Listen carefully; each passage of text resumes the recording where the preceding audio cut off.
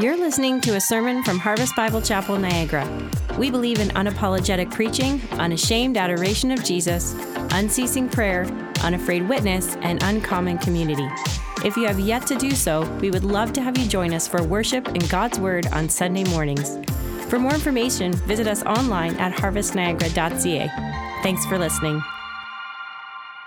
Amen, church. Let's go ahead and pray directly out of that. Father God, all glory, all honor, all strength, all power, forever to your name. All dominion, all authority, all things under you, created for you, by you, and through you. God, we worship you this morning. We rejoice in the salvation we have through your Son, Jesus. God, even in the midst when we don't deserve it, you are worthy. And you are a saving God. You are a merciful God. You are a loving God. You are a God that pursues us in the depths to put us on the mountaintop. How good you are. So God, this morning as we walk through your word, God, allow us to see who we are, but also allow us to see who you are and how great you are. We love you. It's in Christ's holy and precious name we pray. Amen. Amen, amen. Well, good morning, Harvest. I hope you guys have had a great week. If you are new to Harvest, my name is Andy Hoffman. I am the pastor of students and young adults here. So we're going to jump right into the text this morning, walking through Judges 9 and 10. So we're going to be walking through what this looks like for us. And so if you have a Bible, go ahead and turn with me to Judges chapter 9. If you need a Bible, just go ahead and pop your hand in the air. We have ushers come down the aisle. We'd love to get a Bible in your hand. And if you don't have a Bible at home for yourself, keep it as our gift to you. We'd love for you to walk through this word together with us. So jumping into this, we are a culture of people who don't like it when people take things without asking. I think it's a fair statement, right? We often find it rude when there's a last slice of pizza sitting in the box and everyone's eyed it up. We all know people want it, right? But they don't get the cordial, like, does anybody want the last slice? Where people go in and grab it, like that's kind of the unspoken faux pas of the pizza table, right? No pseudo Curtis offer, they just grab it and shove it in their mouth and it's gone. You're like, well, that was rude. All right, so we don't like that, right? You can't walk into a store and take things that you haven't paid for. That's called stealing. God said don't do that. And you're going to have some shiny silver bracelets anyway, right? So, hopefully you would hesitate to walk into your spouse's room and take something off their desk or their nightstand or whatever without asking them if it doesn't belong to you, all right? Some of you guys are like, no, don't do that, all right? We take issue over those type of things of people coming in and taking things without asking. Oddly, one place where, yes, we will balk when this happens, but when people put authority over our lives that they don't have. We might put up a little bit of fight. We might balk a little bit at that, but at the end of the day, people that presume power over us, sometimes it just ends up happening. This happens, you can see this through different dictators throughout the world. It's their self-imposed will that brings them the power. If you ever watched the movie Captain Phillips, I'm the captain now, right? He wasn't going to give up without fight, but regardless, what does he have to do in this, right? On sports teams, there's always the self-proclaimed captain, or on any sort of school function, there's always the self-proclaimed leader and all these different things. He wasn't voted on. He's just like, all of a sudden, it's like, I am that person, whether they deserve it or not. And oddly enough, we rarely like that someone has pointed themselves to the status, and we'll gripe a little bit about it, but at the end of the day, we just let them go with it. Whether it's about fear, or whether it's about not enough energy, or sometimes just to keep the peace. And this is actually what we begin to see in the story, in the narrative of Abimelech. He takes a place that is not his to take, and then the bottom falls out, right? And so in order to understand the fullness of the story, we need to be reminded of the initial decline that has brought us here. And so quickly, and back in chapter 6, we're introduced to this man named Gideon, and Daryl did a great job last week bringing up through the narrative of Gideon. He started off well, and he was humble, and he was dependent on God. He served the people of Israel, and he served God well, and that's where we left last week. But however, as with so many leaders who rely on the God in the beginning, if we're not careful and maintain a reliance on God, it becomes a reliance on self. It becomes about a self-righteousness and not about God's righteousness. And so we see Gideon has won the battle without losing a single one of his 300 men. And now the tribe of Ephraim and the people of Succoth and Penuel all refuse Gideon's leadership in one way or another. So now the battle is no longer God's, but it's now Gideon's battle. And Gideon doesn't put the power in God. He tries to take the power for himself. And long story short, he ends up defeating Zebah and Zalmunna, and the people of Israel ask him to be their king in chapter 8. And this is where Gideon's response, actually they say, Gideon, we want you to be our king and your kids to be our king and their kids to be our king. And he says, look, I'm not your king. God is your king. God has not established us to be king, but he is to be king ruling over us. But the problem is Gideon begins acting like a king despite his response and God's favor to him. He takes the spoils of war. He makes an ephod for himself in his own town, and an ephod is a robe that's worn by the high priest to make intercession between the high priest and the people of Israel. And this is to be done in the temple in Jerusalem. And obviously we know that where Gideon is from, Ophrah is not Jerusalem, and he is not from the tribe of Levi. And so he's claiming himself to be king and priest here. And so Gideon actually leads Israel towards idolatry. So turn with me, you can kind of look back real quick. Chapter 8, looking at verse 27, it says this. It says, Gideon made an ephod and put it on the city in Ophrah, and all of Israel whored after it there, and it became a snare to Gideon and his family. Now, go with me to verse 28. So Midian was also subdued before the people of Israel. Look, Midian was subdued, and they raised their heads no more. And the land had rest of Gideon for 40 years. So God has brought him to this place of victory over the people of the Midianites, and then Israel's like, well, we won that battle so we can put our heads down there. They no longer looked up to God. They now looked to Gideon and everything that he was doing. You know, one pastor notes that this peace was actually, that Gideon brought was actually a peace without worship and without obedience. And actually, this was the only time, and the first time in the book of Judges, where the people of Israel actually fell away from God when the judge was actually ruling over them, not after. And so we see the beginning of this decline here. And I begin to think about it this way. I've been flying since I was a baby, right? I mean, I've probably been on hundreds of planes in my entire life, just going from here to there. I'm actually about to hop in a plane to go to class later this afternoon, so go me for that, yeah. But one thing you'll notice as you wait for the plane is that the first person on and the last person off is always the pilot, right? And his job, the job of the pilot is to secure the plane from point A to point B. And if he doesn't do that when it's on the ground, it's a security breach. And if he doesn't do that in the air, it's catastrophe, right?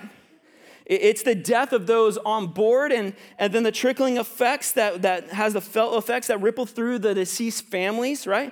The poor judgment of one pilot can affect the lives of hundreds, if not thousands, and leave lasting scars for years to come. This is Gideon's story. Gideon was Israel's pilot, and he had a very strong takeoff, but by the end of the narrative, he had a broken down plane at the wrong airport. And so this is where we kind of leave off. In verse 33, chapter 8 says this, as soon as Gideon died, the people weren't looking up to the heavens anymore. It was a peace without worship and without obedience. But look, as soon as Gideon died, the people of Israel turned again and whored after the Baals and made Baal-berith their god. And the people of Israel did not remember the Lord their God, who had delivered them from the hand of the enemies on every side, and they did not show steadfast love to the family of Gideon in return for all the good that he had done for Israel. So as soon as Gideon died, Israel gave themselves back fully to their idols. They did what they knew. They turned to idols. They forgot God. Even Israel forgot God, forgot what Gideon had done for them, and he continued to reign in this peace for 40 years. And so in this 40 years, he gets 70 sons by many wives and another son by a concubine in the town of Shechem, and his name is Abimelech. Now, if you know anything about Old Testament, names mean something. And so for the word Abimelech, the name Abimelech actually means my father is king. Now, if you understand just a few verses ago, Gideon's like, I'm not going to be your king. God will be your king. And to the decline of Gideon, and then he names his son Abimelech, who says, my father is king. And so we automatically see the problem here, the issue here. Abimelech was an illegitimate son and an outsider even in his own family. He wasn't by a wife of Gideon. He was by Gideon's concubine from another town. So let's read this together. Chapter 9, verse 1 through 6, it says, Now Abimelech, the son of Jerubbaal, or Gideon, went to Shechem to his mother's relatives and said to them and to the whole clan of his mother's family, say in the ears of all the leaders of Shechem, which is better for you, that 70 of your sons of Gideon rule over you, or that one rule over you? Remember, I am your bone and I am your flesh. And his mother's relatives spoke all these words on his behalf in the ears of the leaders of Shechem, and their hearts inclined to follow Abimelech. For they said, he is our brother. And they gave him 70 pieces of silver out of the house of Baal-berith, with which Abimelech hired worthless and reckless fellows who followed him. As a side note here, if you are ever found yourself in Scripture, I hope it's not known as worthless and reckless. All right, moving on. And when he went to his father's house at Ophrah and killed his brothers, the sons of Gideon, 70 men on one stone. But Jotham, the youngest son of Gideon, was left, for he hid himself. And all the leaders of Shechem came together at Beth Millo, and they went and they made Abimelech king by the oak of the pillar at Shechem. So we got to set this up, because now what we see the illegitimate son named Abimelech, whose name means my father is king, now take a kingship. Something that doesn't belong to him, something that belongs to God and the people of Israel, is now taken by an illegitimate heir. And so we see Abimelech goes and he says, look, he starts working the people of Shechem. He starts working his mother's people, because they're not Gideon's people, they're his mother's people in the land of Shechem. And so he starts saying, hey, look, would you rather have them rule over you or me? I'm local. You guys know me. And you are my people. I will watch out for you. Abimelech was the self-appointed king. That's point one. Abimelech was the self-appointed king. Abimelech wasn't about doing God's business. He was about doing his own business. He has no desire to lead God's people well or to obey God, but only do what he can do, to get what he can get. Now, we understand this too, that we start talking about the land of Shechem. And Shechem has significance in the land of Israel. It is where God appeared to Abraham to tell him that this was the promised land. This was the land that he's going to be delivered to. It's the first place in the promised land to have an altar of worship built. The people of Israel built their first altar to worship the one God who has delivered them into this land at this place in Shechem. It's the first place that the people of Israel worshiped after they crossed the land under the leadership of Joshua. What happened here, when you see in verse 6, when Abimelech was made king, a place reserved for God and the people of Israel, what happened at the oak of the pillar was a travesty for Israel. It is a travesty for Israel. God is supposed to be king over Israel, not man, and especially not Abimelech. Now, there's a commentator who says this is the equivalent of slavery being reinstated on the grounds of Gettysburg. Now, if we were in an American context, that would be, okay, yeah, I know what that is. So for Canada, you might not know what Gettysburg is. And so I had to start thinking through, how can I portray this to a Canadian audience? And here's the reality. The self-imposed claim of Abimelech, followed by being a given kingship at Shechem, is a modern version of the Nazi Party being reinstated under the gates of Auschwitz. Just to give you a glimpse and an understanding and a picture of what this actually meant. So Abimelech took for himself the title that rightfully belonged to God in order to promote his own affairs and his own agendas. And I have to stop there, because how often do we do this for our own selves? How often do we appoint our own selves king over our own lives or king over whatever, just so we can have our own place in our own life? We begin operating under the guise of self-righteousness and not God's righteousness. And I know for a lot of us who've grown up in church, we can recite that, and we can even navigate the conversations to make us look like we're spiritual, or that we're holier than thou, or that we're something that we're not. But the reality in all of this is that we do this so often in our daily lives, of making ourselves the rightful heir of our own throne rather than God being on our throne. And we have to be cautious. We have to be careful, because the very thing that we're doing is this picture. And I saw some of you, when that picture went up, you went, ooh, that's a brief, momentary depiction of what we do to God in our own lives if you're a believer every single day, when you rely on yourself and when you self-impose your own beliefs. And we're going to track through this. I'm not going to read through this entire chapter here because it can get fairly long. So I'm just going to kind of paraphrase what happens next. And verse 7, the brothers were killed except for Jotham, except for the youngest brother. And it was when it was told to him what had happened and that Abimelech went, Jotham now goes to Mount Gerizim and tells a story to the people of Shechem about noble trees, about them being asked to rule over the forest. And so first he talks about the olive tree and the trees of the forest go to the olive tree and they say, olive tree, will you rule over us? And he says, no, I'm too noble and I produce olive oil and I am of great use. And so I am not going to do that. And then they're like, all right, so what's next? Well, he was our first choice. So all right, now we go to the fig tree. Fig tree, will you rule over us?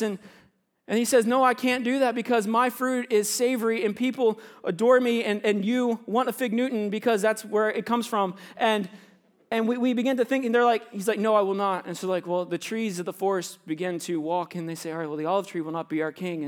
And now the fig tree will not be our king. But you know what? There's a noble plant. It's not a tree really, but it's a vine. And they go to the grapevine and they say, grapevine, will you rule over us? Please, will you rule over us? And we know that you're not a tree, but you still have value. And he says, no, I'm producing wine. I have valuable things to do. I can't rule over you. And so then they go to a thorn bush or a bramble. And this bramble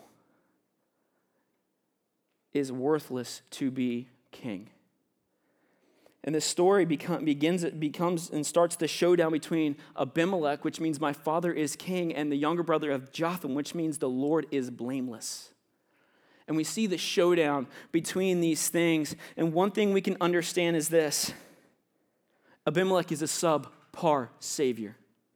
He puts himself in these places and he says that I'm going to lead you and I'm going to rule you, but he is a subpar savior. We see Jotham's story reaches its climax when he actually gets to the bramble, and all the other trees and vines, they serve a purpose, and bramble does not. Bramble is a plant that is cut down to be discarded. Bramble is a thorn bush. It is a plant that serves harassing to all those who touch it. Here's a picture of bramble just to give you an idea. You have trees who've gone from asking nobility to be their king the whole way down to a thorn bush. And the thorn bush is saying, look, you can find shade under me. Well, that's absurd because we know that shade is non-existent under the bramble, and seeing tall trees wanting to fit under a thorn bush is impossible, and it's downright ridiculous. And the bramble will serve to snag, to snare, to cut, to harm if it's not properly discarded. And so we see Jotham in this way. He says, look, verse 15, the bramble said to the trees, if in good faith you are anointing me king over you. Again, we understand that this is a parallel between what's happened with Abimelech and a story about trees. He says, if in good faith, look, you have anointed me king over you. Yes, he was anointed, but only after his self-imposed anointing. He says, then you come and take refuge under my shade, but if not, let fire come out of the bramble and devour the cedars of Lebanon. Now, one thing we're going to see is that the threat of fire is actually interesting here because it's exactly what happens to the people at Shechem. And so we begin to process through this. Verse 16, to the people of Shechem, look, if you've been fair to Gideon's family, then may God bless you.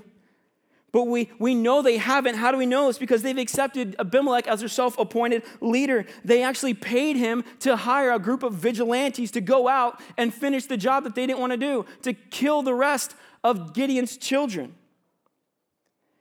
And so they made him king at Shechem. They made him king at the place that God declared him of himself. The place where he led Israel, the place where he appointed himself king over Israel. This is what happens. And Jotham says, well, since you haven't appointed him in good faith, let fire come out from Abimelech. And the Shechemites would soon see their mistake. Right, and so you see quickly, verse 22, it says, Abimelech ruled over Israel for only 3 years. But note this, and God sent an evil spirit between Abimelech and the leaders of Shechem, and the leaders of Shechem dealt treacherously with Abimelech. So to the people of this happens fairly quickly, right? And so within 3 years, Abimelech and Shechem, God allows and ordains, that's the whole thing here. He allows it, but he also ordains this evil spirit to begin the disintegration of trust between Abimelech and the Shechemites. This tells me, when I look at this passage, that no matter what you do in your life, you cannot thwart God's plans over your life. This tells me you cannot thwart God's plans or God's purposes ultimately. Can you wreck your life? Yes. Can you walk in sin that creates huge ripples throughout your family and through others? Yes. Can you have something crazy happen to you? Can you suffer extreme consequences because of your sin? Yes. But know and remember that ultimately God's plans and God's purposes will not be affected. We know that in the midst of our sin that God still works. We know in the midst of our sin that God still reigns. We know in the midst of our sin that God's plan will prevail despite us. And you can't mess up when he intends and what he wills. You can kick and scream and scheme, but his will will not be made second to your life and to your wants and to your needs. And so we see pretty quickly that the people of Shechem try to separate themselves from Abimelech and what he has done in order to gain his position of power. So now they're pretty much separating, going like, man, this guy's crazy. I'm not going to deal with that. Like, I don't know what happened. He came in and he took it. Like, we didn't appoint him. Well, yes, you did. Verse 6, you appointed him king at the place of the yoke. And the people of Shechem, instead of kicking Abimelech out because they became fearful of Abimelech, they now began targeting Abimelech and those who help him. They become lawless together in their own right. They assault the very thing that they ordained. They begin to find problems with the very thing that they anointed. They begin to try to beat an enemy that they created. And I just think about that within our own context about how many times do we do that? How many times do we start, like we create the monster within us and then we're turning around trying to figure out ways to take it out, to get rid of it, to cut out the sin in our life, we've created it. And now we're stuck with it. And now it's affecting us. And now we're like, God, please help me get rid of the very thing that I've rooted. And he will only if you cry out to him. But we don't see that here. We see the people of Shechem trying to deal with the problem of Abimelech on their own power. And as with any leadership void, as Abimelech is kind of forced out of the town of Shechem, as with any leadership void, there becomes a vacuum and people are willing to be led by anyone who has a plan, no matter the character. We all have a desire to be led, to be pointed to the right direction, because we, in our hearts, are wired to follow the creator of the universe. In our hearts, we are wired to follow something, and that something is a someone, and that someone is God. Now, when we're not following God, anything that is in our lives and is in our hearts that tries to put its self-appointed power over us, we are dumb sheep, and we follow it. It's kind of like the mosquito going to the buzzing light, where for us, if you're anything like me, which might be a little bit sadistic, you sit there and you laugh every time you hear us. Toon. And that's the reality, but that's where we find ourselves. And we are drawn to these things, and these things are going to be not helpful. These things are going to be quite unbeneficial, but we still track with them anyway. And what do we see as Abimelech is out into the wilderness? We see that this really is the result of the godless. We see that this here is the result of the godless. When rulers try to take God's place, there is chaos. Anytime throughout world history, when you see a leader try to take the place of God, there is oppression, there is death, and there is slavery. Before I felt called into pastoral ministry, I was a U.S. history major at the University of Central Florida. I've been able to walk through these things of history, these components of history, these timelines of history, and these things, every time you see a Stalin or a Mao or a Hitler or a Mussolini or an Un, anytime you see things like that raise their head, it is never in the context for the glorification of God. It is for the glorification of self, and the consequences flow out of that. And so we see the result of the godless. And so Abimelech is out of the town because of his arguing with, and his fighting and the evil spirit between him and the people of Shechem. And there's a man named Gal who comes to Shechem and challenges Abimelech for a fight for the control and the reign of Shechem. And Gal shows up and he's like, where is your king? And they're like, well, we're not really getting along right now. And he goes, oh, so you guys don't like your king? Well, no, but he's technically still our king. Great, I shall be your king. And we see that the people actually revolt against Abimelech, and then Jotham's words actually came true. Gal takes power in Shechem. Abimelech is thrown out, but Abimelech is not going to go down without a fight. And in an ambush, long story short, in an ambush, Abimelech chases the people of Shechem into the tower of Shechem, which is the stronghold in the middle of the city. It is a place of last refuge where the people would go. And 1,000 people of Shechem rush into this tower. And as Jotham's words would proclaim, the people of Abimelech and his men who were following him take dried bramble and wrap it around the tower to set it on fire. Therefore, understanding that Shechem got exactly what was deserved of them, and Shechem got exactly what was foretold of them. So Abimelech then decides, I've already killed all the people of Shechem, and this little feud of ours is carried on to different places throughout the region. And so now I'm going to go and attack the town of Thebez. And the same thing happens. He attacks them. They all rush into the central tower, and they begin to put dried bramble around it to burn them out.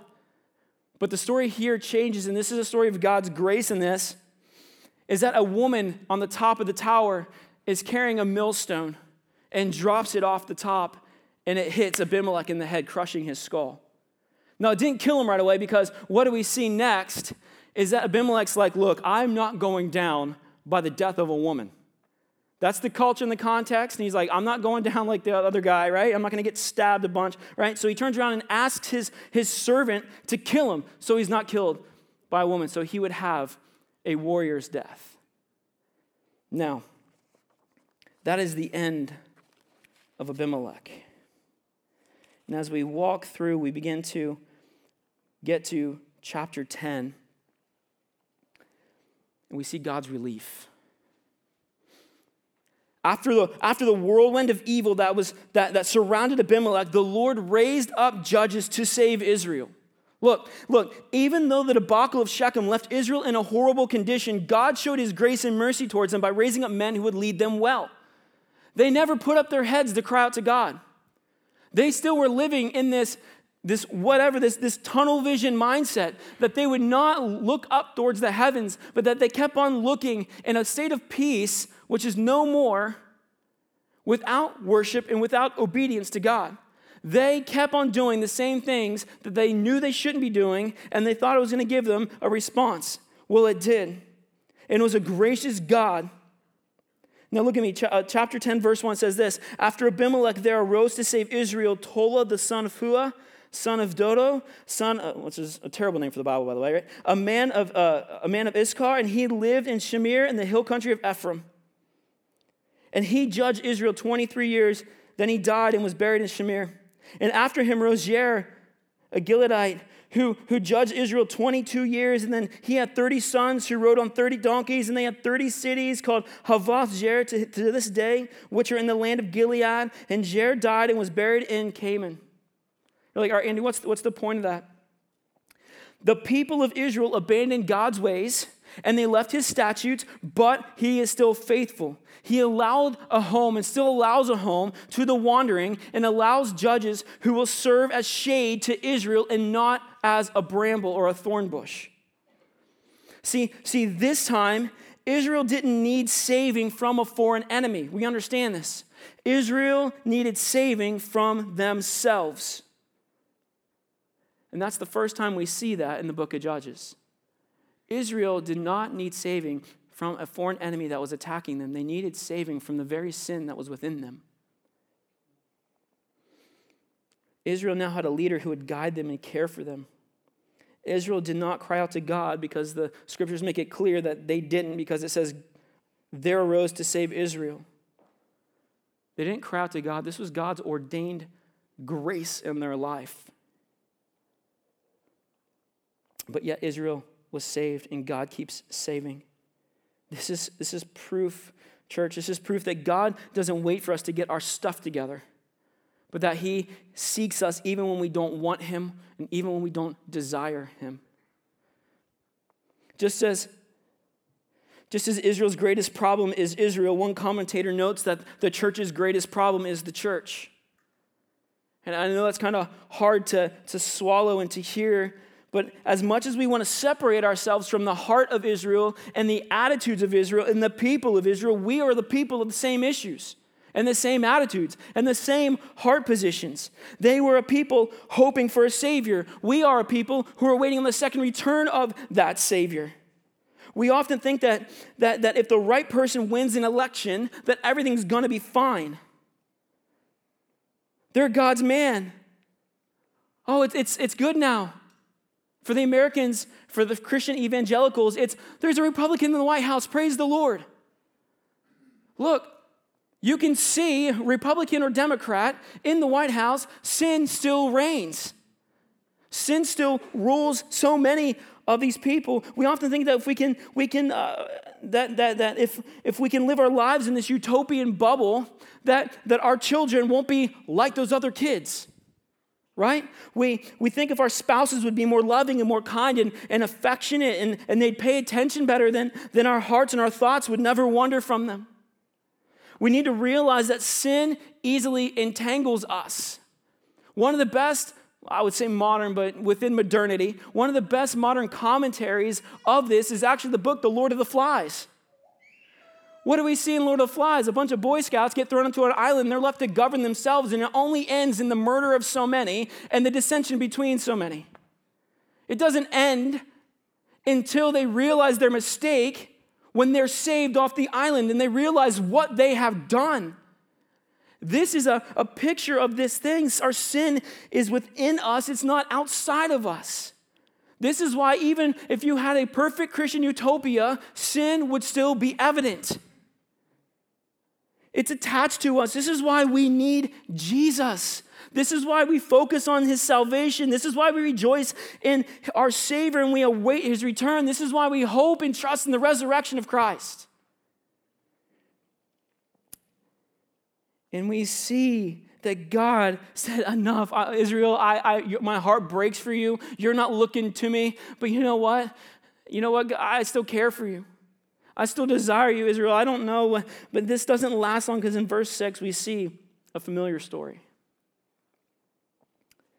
We see the people of Israel again did what was evil in the sight of the Lord and served the Baals and the Ashtaroth, the gods of Syria, the gods of Sidon, the gods of Moab, the gods of the Ammonites, the gods of the Philistines, for they forsook the Lord and they did not serve him. So the anger of the Lord was kindled against Israel, and he sold them again into the hand of the Philistines and into the hand of the Ammonites. And they crushed and oppressed the people of Israel that year. For 18 more years, they oppressed all the people of Israel who were beyond the Jordan in the land of the Ammonites, which is in Gilead. Church, we read this and we're like, again, are you serious? It's like, are you serious? Like, you are worshiping the very thing that is oppressing you. You are worshiping these false gods and their people hate you. You're worshiping their gods, and guess what? They're not assimilating you. They don't want you. They're rejecting you because they're oppressing you and killing you and making you feel as an outsider, though you are trying to be alongside them. This tells us that we are not to be like them. This tells us that there is a distinction between the people of God and the people that aren't of God. No matter how hard you try, if you are truly someone who is following God, you will look like an outsider to the rest of the culture. See, idolatry will lead you to slavery, and then ironically, your slavery leads you to idolatry. You would think that Israel would hate the idols and the gods of the very people that oppress them, and we look, and I'm reminded of Paul's words in Romans 1, that they gave themselves over to idols, and God gave them over to the lusts of their heart. And this is where we see a people who are more about themselves and their self-righteousness and their own desires rather than about what God has called them to. Israel literally is the boy who cried wolf. We see this in verse 10. It says this: after 18 years of being oppressed by the people that don't want them, and the people of Israel cried out to the Lord about time. This is the first time in 2.5 chapters that you see Israel actually lifting their head to the heavens to cry out to God. They say, we have sinned against you because we have forsaken our gods and have served the Baals. And the Lord said to the people of Israel, did I not save you from the Egyptians and from the Amorites and from the Ammonites and from the Philistines? The Sidonians also and the Amalekites and the Maonites oppressed you, and you cried out to me, and I saved you out of their hand. Yet you have forsaken me and served other gods. Therefore, catch this, church, I will save you no more. This is God saying, I've saved you out of all these things. Guess what, Israel? I've even saved you out of your own mess with Abimelech. You didn't even cry out to me, and I still showed you mercy. But you know what? After that, you left me again. Forget it. I'm done. He said, go and cry out to the gods whom you have chosen. Let them save you in the time of your distress. This is God's challenge. Saying, you know what? I'm done. This is God saying, what else can I do for a people who don't want me? But here's the thing, the verse 15, we see the people of Israel said to the Lord, look, we have sinned. Do to us whatever seems good to you. Only please deliver us on whatever for that day. Please deliver us today. Verse 16, after God's threat, it says this: so they put away the foreign gods from among them, and they served the Lord, and he became impatient over the misery of Israel. So we see Israel's cry literally is the one who's cried wolf. And we see it from the beginning of Judges the whole way through the Old Testament until now. But in the book of Judges, we see this time and time again. They're walking in sin. They rebel against God. God saves them after they cry out. They put themselves into oppression, into slavery, into sin, and disobedience. And they get stuck in oppression for 8 years, 20 years, 22 years. And they look up finally and they cry out to God. And God's like, you know what, enough. God sees their hearts in that they don't want saving in the manner of which God saves, but saving in their current condition only. Church, how often is that us? How often is that God save me from the junk I just got myself into? God, please don't let me face the consequences of the sin that I'm dealing with. It says, saving from the mess that they have got themselves into. They want a rope from a pit, and they get out of the pit. Then they wonder what's in the pit that's dug next to them, so they jump in. The first time you can say, that was foolish. The second time you say, maybe that was a mistake. The third time you say, are you serious right now? God's patience is so much greater than ours. Israel is sorry for the consequences of their sin, but not over their actual sin. They are treating God actually as one of their idols. They're saying, God, let us appease you. Let us look to you. Let us cry out to you. God, let me appease you long enough that you would see that I'm sorry. They're trying to appease by doing things of ritual rather than desiring and obeying what that God saves. And so we see verses 15 and 16 when Israel responds that the people said to the Lord, we have sinned, do whatever you seems good to you. This is a sign of true repentance. This is Israel saying, do whatever you must, but please save us. We would rather be under your rule than another's rule. And this is where we say, so they put away their foreign gods, and he became impatient over the misery. Now, I love that last line, that God became impatient over the misery of Israel. And I equate it to this. There's times in my life as a father that my kids are driving me nuts, and I know that never happens to anyone else in this room who has children. But about the 5th time when I've told them to stop doing something that I know is going to hurt them, it might sound evil, but I go, fine, do it your way. And I step back. And they start looking around going like, where'd Dad go? You mean he no longer cares that I jump off the back of the couch onto the countertop to do a backflip onto the floor? And I'm like, yeah, sure. But am I ever truly away? No. I'm right around the corner popping my eye out. I'm like, all right, he's on the back of the couch again. I told him not to do that. He looks, I move. Oh, he didn't see me. He's on the top of the couch looking around. Like, I can make it to the countertop from here this time. Bro, the countertop is in an elevated position 4 feet away. It's not going to happen. You are 3. Right? And he sits there and he's like, where? Dad's not watching anymore. I'm going to do it. What happens? Head on the counter. You're like, I told you. And just to add a little bit of spite into it, I kind of stand around the corner for a few seconds as he starts wailing. I'm like, parents, don't you judge me. You know you've done the same thing.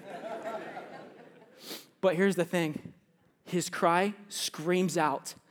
And it's only so long before I can go, my heart breaks for him. Because I know he was stupid, but I know he's in pain. And I come around the corner, right? And this is the picture that we're seeing of Israel, of God saying, like, I'm done with you. I'm done with you. But they cry out, they get smart, and they want true signs of repentance. Now, here's the application points. We're going to kind of fly through these a little bit. But here's a few application points that I want you to take away from this whole narrative of Abimelech into them not crying out to God even though he still saves them. Here's the first thing. Trusting God is in the battle and after the victory. Hear me when I say that. Trusting God is in the battle and after the victory. It is easy to trust God in the battle. I think that's a good, obvious statement. When life is tough and you have no place to go, it's easy to press into God's character. It's into who he is. In the thick of life's worries and problems, you will hear people question God's goodness, but here's the thing. You will rarely ever hear them say, God is not close. You'll hear people question his motives, but they won't say God is not near. And it's usually on the heels of our biggest victories that the biggest cliffs are found. After the victory, in almost every movie, what do you see? You see the heroes walk out and wipe off their sweat. They start putting their weapons down in the back where they go, and they start sitting around on the rocks, and they start going, wow, maybe one of the characters might ask about where a good shawarma joint is, right? And that was for a select few, I guess, right? But they're sitting there and like, what's next? Look, that is Hollywood, not reality. Church, we need to understand that this time when you're sitting on the rubble of the victory, when you see the mess and you're like, we've won finally, this is when a good enemy would strike. What you saw in the battle is just the tip of the spear. Because the moment that you think you've won, because the enemy that we fight is a cunning enemy, greater than any man-centered enemy you can know. And the moment that you think that you've had victory over whatever, and you take a breath and you sit down on the rock, he comes in with the rest of the spear. So church, we have to understand that trusting God is in the battle and after the victory. Look, and this is one thing we can take away from this. We can know that the victory is not about us, it is about God, right? The victory is always about God. It's never about us. It is he who has brought you through the valley to set you on the mountaintop. If it was up to us climbing the mountain, we would be wheezing for air at the 20,000 foot marker. If the victory is about God, we must remember to point others to the victor. We must remember to trust God in the battle and after the victory. We have to understand that the victory is not about us, but also we have to finish well. Church, we must finish well in the battle. Pointing others in our own hearts towards the greatness of God is the beginning of finishing well. Reminding it's not about us. Finishing well also means that we don't take our eye off the prize. And our prize is the hope of the second coming of the King of the universe. That is our prize. The prize in the return of Jesus, our hearts need to be focused on the expectations of the trumpet sound and the twinkling of the eye in which he will return. It means denying yourself to be accepted by him. I said several weeks ago, this finishing well sometimes says no to everything that you hoped you would be to say yes to what God has intended you to be. And that still rings true in this moment. We see where Jesus in the gospel says, take up your cross and follow me. And so many of us will quote them, like, I just got to take up my cross and follow the Lord. But we don't know what to do next. We quote that and we're like, I'm carrying a cross. Now what? Follow Jesus, the first one to bear the cross. And we go, but I don't know how to follow Jesus. Read the word of God. It is in black and white on the pages of your Bible of how to follow God. He doesn't leave it ambiguous what is a holy life. He doesn't leave it ambiguous what he expects of his people. He puts it out clear as day. It is us trying to find our own way for our own faith that we start saying, did God really say? Then we sound like the enemy in chapter 3 of Genesis. So we understand that. You walk with Jesus. So that's the first one. Trusting God is in the battle and after the victory. Here's the second one. A past obedience does not negate present obedience. And we even see this with the person of Gideon. We see this, that he was started off so well but ended so poorly, right? Our faith is not a one and done thing. Our faith requires initial obedience to salvation through Christ, but it also is a daily obedience to the work of Christ. And just because you had a season in your life where you followed God really closely does not give you an allowance for sin to do what you want to do now. A past obedience must lead us into a present obedience, which points us to a future obedience and a future promise. Gideon started strong and even did some good things, but ended at a much lower place than where he began, and Israel does the same thing. We must push through in obedience, even when it's hard to follow Jesus, because I'm not up here pretending like it's not sometimes, like our self-centeredness and our self-righteousness doesn't get the best of us, that our sin patterns don't get the best of us. Even when our sin is raging within us, look, we have to look towards God's demand for obedience. If you are in Christ, if you are a follower of Jesus, your obedience to him and his will and his word is not an option, it's a demand. And I think one of the biggest things is, this is why I say the church is the church's biggest problem, because so many of us in the church, we want this relationship with God, but we refuse to do what he asks of us. If you're in any relationship, it's not going to end well if you want the relationship, but you refuse to be faithful. It doesn't end well, but then we suddenly think that's, well, I can do what I want. It's the same thing. This past obedience must lead us. He is there in the obedience. We don't do obedience on our own power. We do obedience by the power of the Spirit that's working within us. Here's the next thing. Remember, God is truly in control. Every time I hear this, I think of Amy Grant. God is in control. All right, sorry. But the problem is, that's the problem, right? I hear that, and then I start shutting off. God's in control, Amy Grant, boom, done, right? But there are going to be times where our lives in this world is out of control. We need to remember that God is in control. He was in control in the beginning. He was in control when Israel rebelled. He was in control over the waters of the Nile. He was in control over the enemies of Israel. He was in control over the nails driven into the hands and the feet of Jesus. He was in control of the rock that rolled away. And he's still in control today. If God is in control over all those things, we must believe that he is in control over the things today. That God allows these things for his glory. Even the things that we find painful or boring or harsh or whatever, all of those things are for God's glory, because what we do will not mess up God's ultimate plans. We can wreck ourselves in the process, but his plan will not be thwarted. He is truly in control. Here's the next one.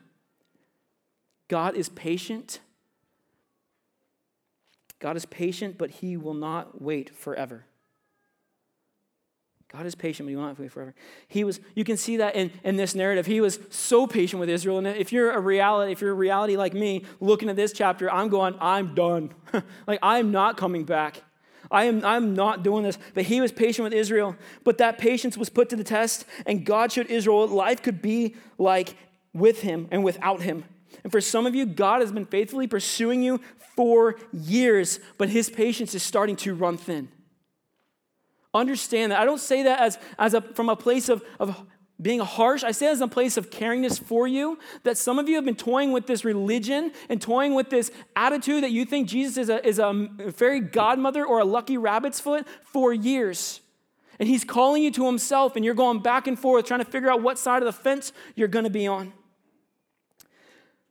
You know, the Amish have this rite of passage called Rumspringa, right? And in Rumspringa, it's a time when young men and women of the Amish community can go and sow their wild oats, right? And at times, it may feel that we live in a Rumspringa Christian community. We sit and we were like, oh yeah, but then really what our hearts want is to be separated, to let us do what we want to do, to experience the things that the enemy has promised us are so much better than God. But the problem is we live there. We find happiness between the pseudo-Christianity and the reality of sin, and we think it's okay. We think that God is somehow pleased with our raising hands when our hearts are far from him. And so that's where some of us live. And some of you think that sounds pretty good, but there's a catch. At the end of Rumspringa, there is an end. There's a point where you must choose. Will you go back to the community of faith, or will you walk away from it being cut off forever? That's the same thing with us, church. We have one obedience to one God, and he demands a choice. He doesn't leave it up to us to figure out where we're going to go. He says, make the choice. And some then ask if God is patient and he won't wait forever. That's fine. But some ask, why are we still stuck here and why isn't he moving faster? That's why I'm thankful for verses like 1 Peter 3:9. It makes it clear. It says, the Lord is not slow to fulfill his promises, some count slowness, but is patient towards you, not wishing that any should perish, but that all should reach repentance. God's patience is not his unwillingness to act. God's patience is meant for you to repent of your sin and come to him. And as we can see in the case of Israel, there is a point to where God says, all right, enough. You've played the game for far too long. Make up your mind on who you're going to follow. He is there when you cry out, but until then, you have been sold into the hands of the enemy. And so you, all of us, we must make a decision for the cause of Christ. We see that clearly. The picture of Israel is not so far removed from us.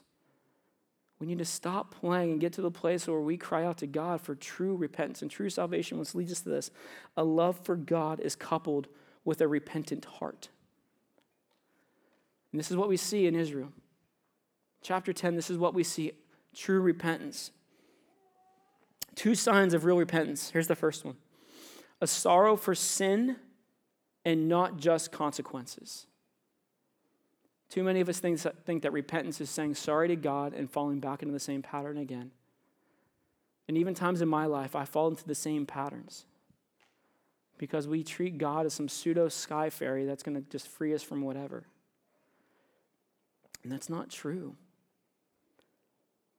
A sorrow for sin and not just its consequences. Is your heart breaking for the sin around you? Does your heart break for other people's sin that are around you? Do you put yourself willingly into positions where people say and do things that are contrary to God? Or do you live in community and are your main points of connection those who will guide you and spur you on towards holy living? Here's the second thing. It's a sorrow over idolatrous motives, not just your behavior change. It's not just saying, well, God, I'm going to try harder, do better, because guess what, church? You might do that for a little bit. It might work for a season of your life, but ultimately you're going to get worn out and tired because you cannot do this on your own. You cannot do this on your own. You must have a true change. You must have a broken heart towards sin. You must not want to encourage it and invite it into your life. Even the things that will drive you towards sin, you can't invite into your life. And you say, Andy, it's okay. I know how to navigate those type of things. No, you don't. Because I believe the Gospels. And when Jesus says what goes into your mind will come out of your mouth. What roots in your heart will come out of your mouth. But here's the thing. It ultimately comes out in your actions as well. It doesn't just stop at the words you say. It stops at what roots in your heart controls who you are. Now, the narrative of Gideon, going from Gideon to Abimelech to Israel crying out, is one of apostasy towards deliverance. It is here where, again, God reminds us of who the lone victor really is. It is he who calls us into repentance and invites us into his family. And so I'm going to encourage you, if this is you, if you are someone who's been playing with this relationship with God that really doesn't exist for far too long, this is a day to where the word has been truly spoken. And it's time for us to make that decision and to follow. We can no longer live like the people of Israel, going to and from. We have to come to a place of true heart change and repentance, that we would cry out to God saying, do whatever it is you must, but I would rather be under your law than bondage of the world. Let's pray. Father God, Lord, we love you. And God, we are reminded how glorious you are, how great you are. God, we are reminded of Gideon's ascent to a great place, but also his decline, and his sinfulness leads to a self-appointed king, which leads to Abimelech, which leads to Israel infighting and death and murder, God, and then which leads to a poor king and poor choices, God, which leads to you graciously showing Israel again how great you are, and again leads them to looking away from you in the midst of knowing how good you are.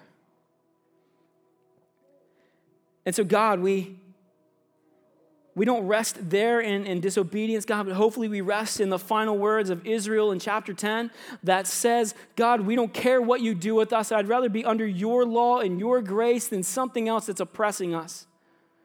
God, even when it feels like you are oppressing us, God, we know that it is for righteous living and not because it is of the evil part of our being.